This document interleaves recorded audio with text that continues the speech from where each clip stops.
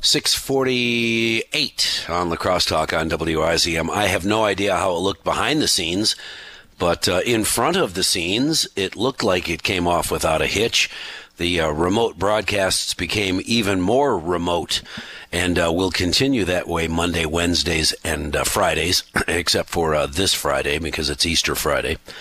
That is the health department's updates.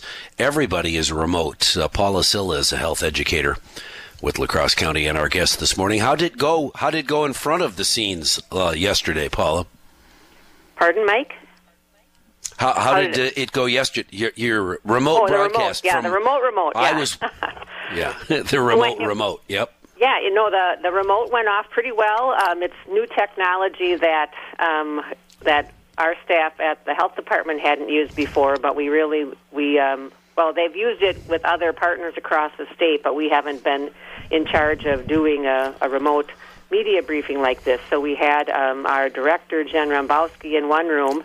We have a sign language interpreter, Colleen, who was actually at her home, and we had the media partners. There was one of your team from WIZM was there, or was remotely there, and then also 819 and I think Fox were all in their stations, but through this program called Zoom, we were able to connect everybody, and it sounds like it went off pretty well. So, well, it looked that way. So, once again, in an effort to social distance even the professionals in charge of sharing information.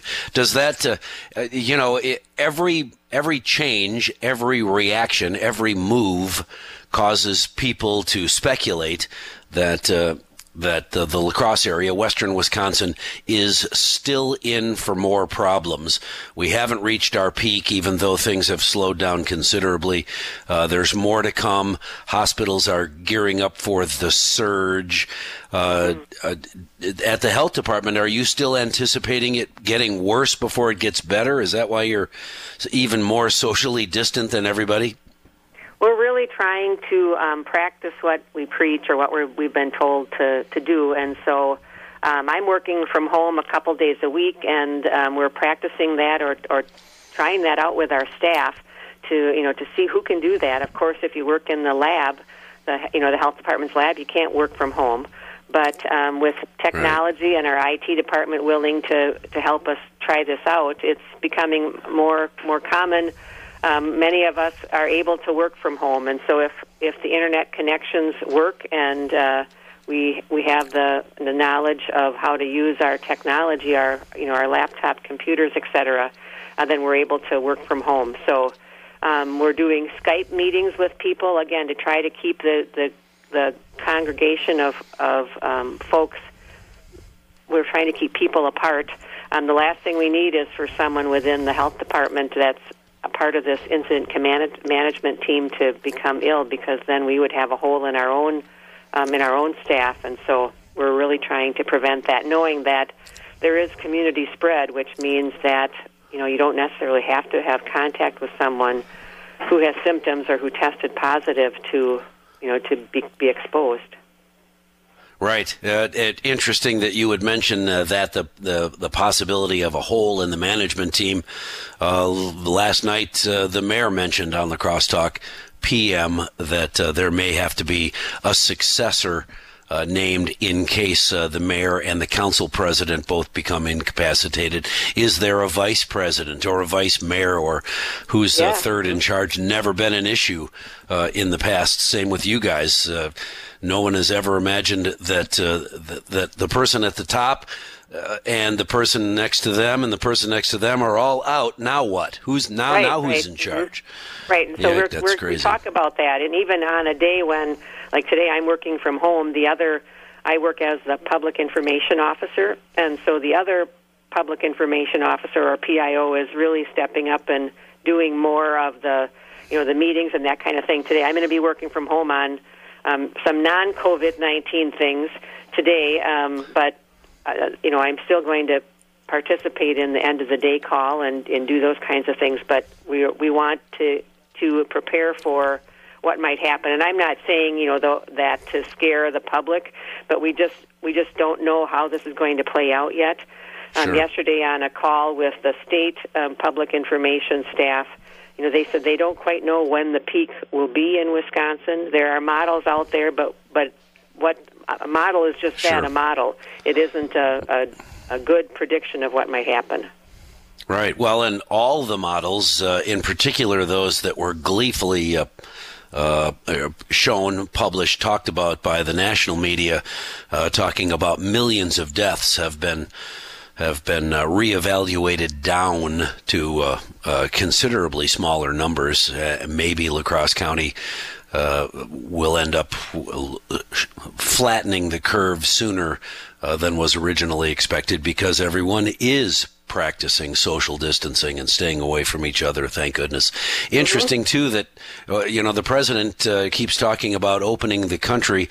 I talked about it with friends the other day. Can you imagine, Paula, that I don't know where you've got family that lives in Las Vegas. So Nevada opens its doors. Can you imagine everybody in the country that's going to jump in their car and go someplace, any place where they can have dinner out for a change? I can't. And then restart this mess all over again. I can't imagine I think that. That's the concern is, and that's what they said on the state call yesterday, is as we think we've tamped this down, the dismissing of the stay-at-home orders and the other, the social distancing for businesses and all of that will also have to occur in a step-by-step manner. So it's not just one day and we're back to normal. It's going to have to take time, because what we want to do is not make that decision too soon, and there are still, some pockets of infection out there that then we expose a whole bunch of people and have another curve. And I think I read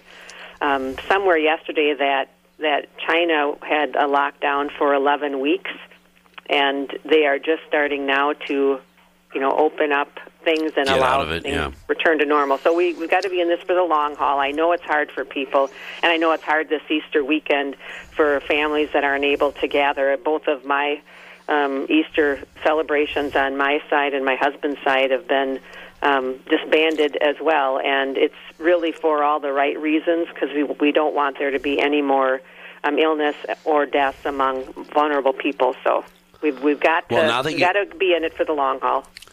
Now that you know how to use Zoom, Paula, maybe you can Zoom everybody's Easter celebration. And it won't be the same as having Easter ham with people, but we can at least see people. And so the other thing that I've kind of smiled about is we talk about social distancing, but now they're saying we should use the term physical distancing, because the social distancing makes people think, well, gee, it's social media, and it's the socialization. We're social people. But it's really the physical distance that we want to keep between people so that we aren't continuing to spread the disease. Right. Well, if you start changing terminology, however, people will be even more confused. I think everyone understands social distancing, at least an arm's length, maybe double an arm's length. Stay away from each other. That's the bottom line.